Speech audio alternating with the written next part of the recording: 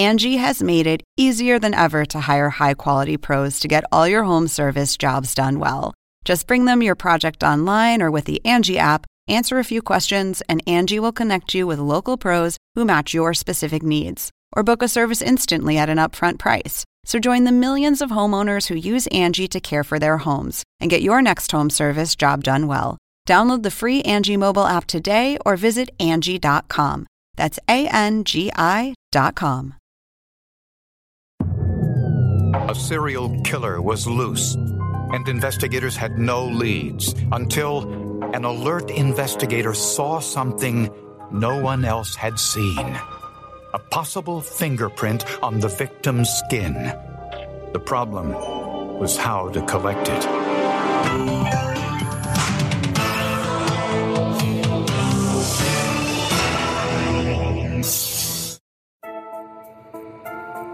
Texas City, Texas is one of the largest oil refinery sites in America. The oil business is labor-intensive, which poses its own unique set of problems. We have a large population of contract workers that come in from out of state, all over the country, come in to work at the refinery. And it greatly impacts the community, the police department, from all facets, traffic and crime and things like that. That became all too clear on May 16, 2001. Just after dawn, in the marshland south of the city, municipal workers made a gruesome discovery. They found the bodies of two young women on the edge of a dirt road, about 120 feet apart. The first girl that we came upon was nude except for her shoes, was bound and bloody. The second one was bloody, nude. The victims' clothing was scattered near their bodies. The contents of their purses had been strewn about the scene. Forensic investigators estimated they had been dead for less than 6 hours, making the time of death sometime around midnight. When you saw the first body, the first victim lying there, you could feel the anger that was carried out that day. At least I could. I could feel it. It was horrific. We were dealing with somebody who's had absolutely zero regard for another human being. He was just mean and sorry. It was my first thought. The two women were identified as 31-year-old Dana Faisal and 32-year-old Cammie Kellerman.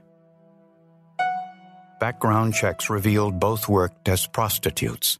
I do believe that my sister was a manic depressant, and she just couldn't get any help that she needed.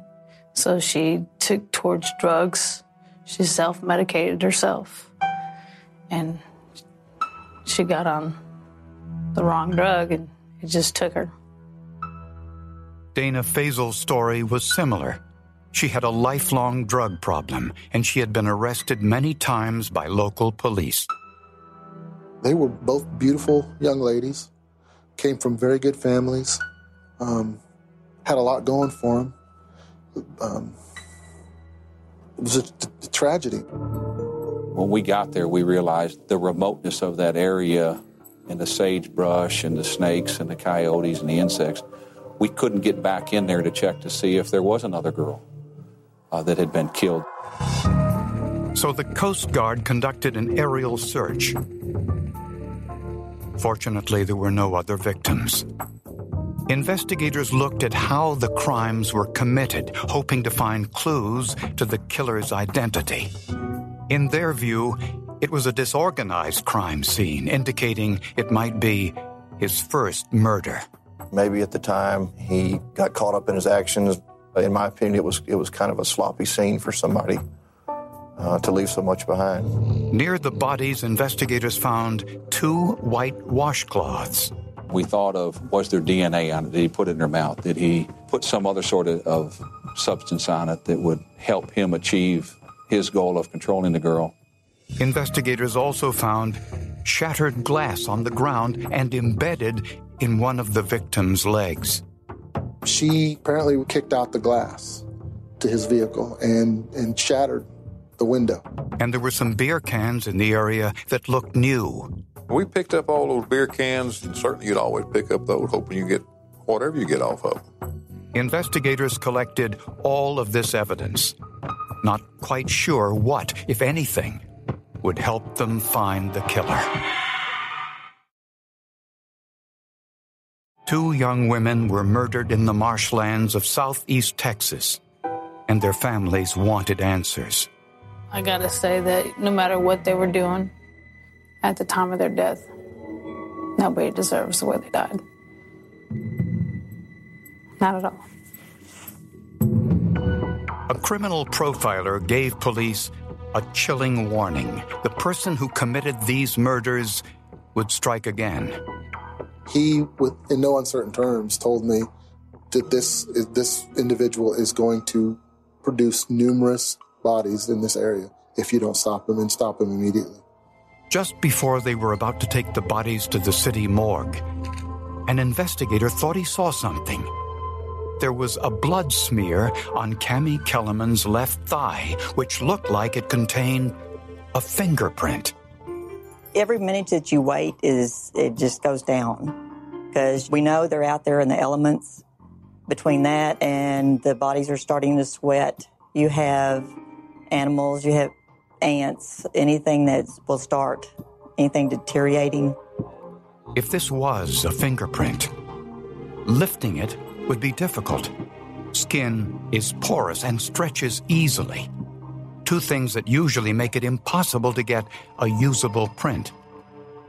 The odds of getting a bloody print on an actual body is very slim. The area around the fingerprint was treated with amido black, a chemical that reacts with the proteins in blood. The stain makes a print visible.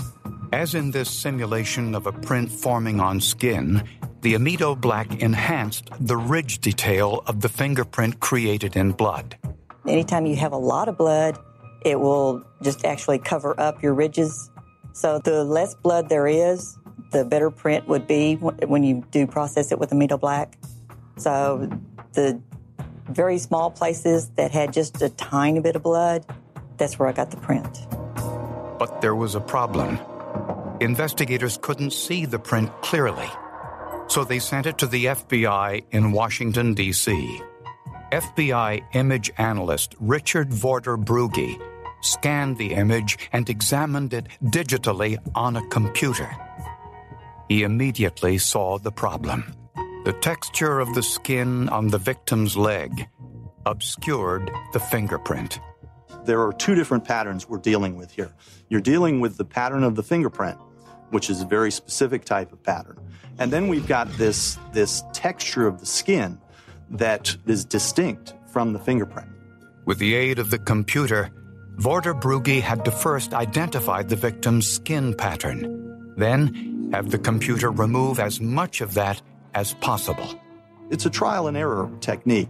It's not unlike an archaeologist using a dental tool to scrape away fine pieces and leave the artifact intact, as opposed to taking a pickaxe and just swinging for the fences. The computer helped identify the repeating patterns of the victim's skin. And I can show you how you can get rid of those wavelengths by just sending all of those bright spots to 0. And what was left was the print, presumably of the killer. All investigators needed now was a suspect's print to compare it to. Meanwhile, another print found at the scene, a tire impression, had significant potential. It was clearly from the sidewall of a tire. For those conditions to exist, such as the pressure of the tire hitting the side of the mud and the moisture and the type of soil, it was 1 in a million shot that actually came out as perfect as it did. It was so perfect that technicians could actually read the brand of the tire. We saw the entire Commander logo on there, which is very, very rare. It was in perfect condition when we saw it. Casts were made of the print, and when they were examined, marks along the treads showed something unusual. We concluded, with the assistance of the tire manufacturer, that these were snow tires. Well, If you've ever lived in this part of Texas, you know we don't need snow tires. Investigators worked with the manufacturer to identify where these tires were sold. We were able to conclude that these tires were actually sold in a particular area of Colorado. My initial thoughts that day were, how in the world are we going to find this person? It was a needle in a haystack. The murders of 2 prostitutes had Texas police believing they were dealing with a potential serial killer. Well, I think he's a monster. I think we all realized the magnitude of what we had, and that this was going to happen again if we couldn't solve it. Investigators spoke to other prostitutes in the area, hoping one of them might help them. They have a wealth of information of what goes on out there. I mean, if you can get a good rapport with one of the girls, you'd be surprised at the amount of information. They know everything that goes on in the streets. And that's how they uncovered an important piece of information. Another local prostitute said she was attacked 3 days before the murders. She had been taken out to the same area, and she had been treated in much the same way as we suppose these other girls were treated, other than the fact she was not killed. She said the man tried to tie her hands behind her back with medical tape and gag her with a white rag. Fortunately, she escaped. By the grace of God, she was able to get loose or free herself enough.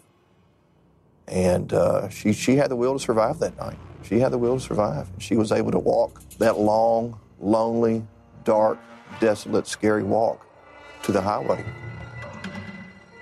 She described her assailant as Hispanic in his early 30s with a tattoo of a dagger on his right forearm. And he was driving a white car. She gave us a partial license plate of C41. And 3 out of 6 is pretty good to keep an eye out for and look for. Incredibly, she said she kept the washcloth he used to gag her.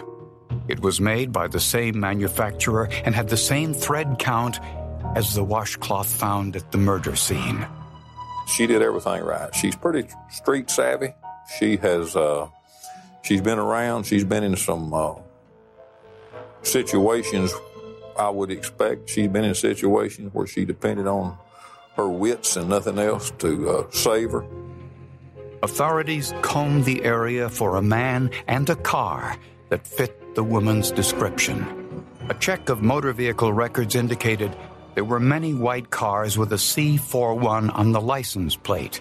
We picked up several Hispanic males driving a small white car, and they were brought in. We took DNA samples. We took pictures of tires, and we were investigating everything we could.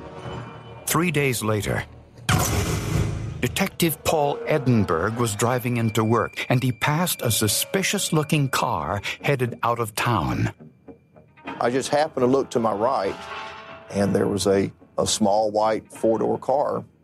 This one caught my attention, and I saw the first 3 on the license plate as C41. And I'm telling you, my heart, I think, stopped beating. Edinburgh pulled the car over. The driver was 30-year-old Jose Castillon, an orderly at a local nursing home.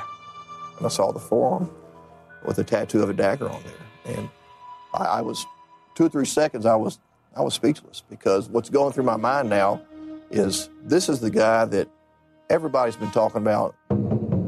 Interestingly, Castillon's stepfather was a Texas police officer.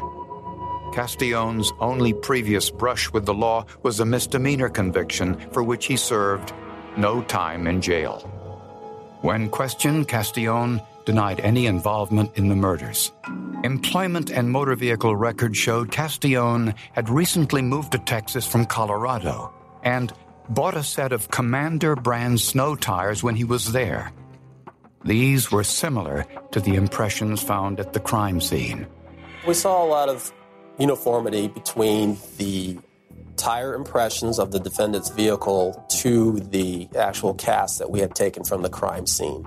As far as tread design, tread size, the logo itself. Investigators noticed the back window of Castillon's car was broken. Pieces of that window were compared to the glass found on the leg of one of the murder victims. The refractive index, a measure of the speed of light as it passes through the glass, was identical in both samples. Finally, investigators compared Castellone's fingerprints to the bloody print found on one victim's leg. It matched the middle finger on his right hand. It was a huge moment. It was the definitive moment in, we've got a very, very good case, and let's get it to trial. We've got the right man, without a doubt. 2 days after the murder of Dana Faisal and Cami Kellerman, Jose Castellone was arrested and charged with 2 counts of murder. But prosecutors wanted to know why. Police assumed alcohol was involved, so they analyzed the beer cans found at the crime scene. Through the code on the beer cans, contact the manufacturer to find out where those beer cans would have been, what lot would they have been sold in, where was that lot sold. They tracked it down to the store. And that store's computerized sales system indicated a man bought the beer on the same night as the murders. They examined their receipts and found that this particular batch of beer was sold at this particular time. And sure enough, he'd written a check for beer. The check was written for $19.68 by Jose Castellone. And what about the white washcloths? Castellone worked at a nursing home that used hundreds of white washcloths every day. They took us back into their laundry area, and we dug through and found washcloths from the same manufacturer, same description, same thread count, and so we knew we had a link.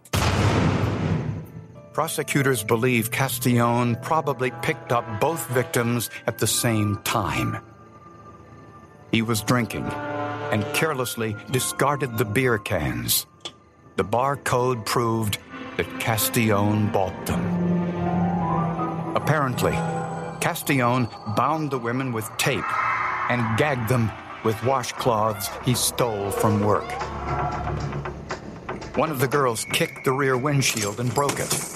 A shard of glass stuck to her leg. After the murders, when he dragged the women into the grass, he left a bloody fingerprint on Cami Kellerman's thigh. When he drove away, he left his tire impressions in the soft mud. I can't even begin to imagine, and I really don't want to imagine. They probably went out and decided that they were going to go get high and party a little bit, and she just got in the wrong car. I think they were friends, and at one point they were picked up together, and one saw the horror of the other one dying. Evidence technicians working fast and in difficult conditions performed a minor miracle by retrieving a print from the victim's skin. Later, computer technology enhanced the print and proved Jose Castellone was the killer. The tire impression, too, was an almost perfect specimen. I think that if you tried 1,000 times to duplicate that tire impression, you could never do it. The circumstances had to be exact. Facing a certain death sentence, Castellone agreed to plead guilty to capital murder and kidnapping and was sentenced to life in prison without parole. It was overwhelming. How many people do you think walk in and want to plead to 2 consecutive life sentences if they thought they had a chance? The nature of the crime indicates he was a serial killer in the making. But the decision to process the crime scene quickly and the technology that helped identify the print provided all the evidence needed to keep him from claiming even more victims. I think the fingerprint, with the new science and with people willing to experiment to get the science where it's accepted in court, was phenomenal. That's one of the great things about this technology, is that in this case, it made a piece of evidence that was effectively useless a critical component in the prosecution of this case. If you got a fingerprint is accepted in every court in the land as being conclusive. And if you've got the body of a female out here and has an individual's fingerprint on her body in blood, I mean, what else can that tell you except he was there? He has handled that body sometime after there was blood on it.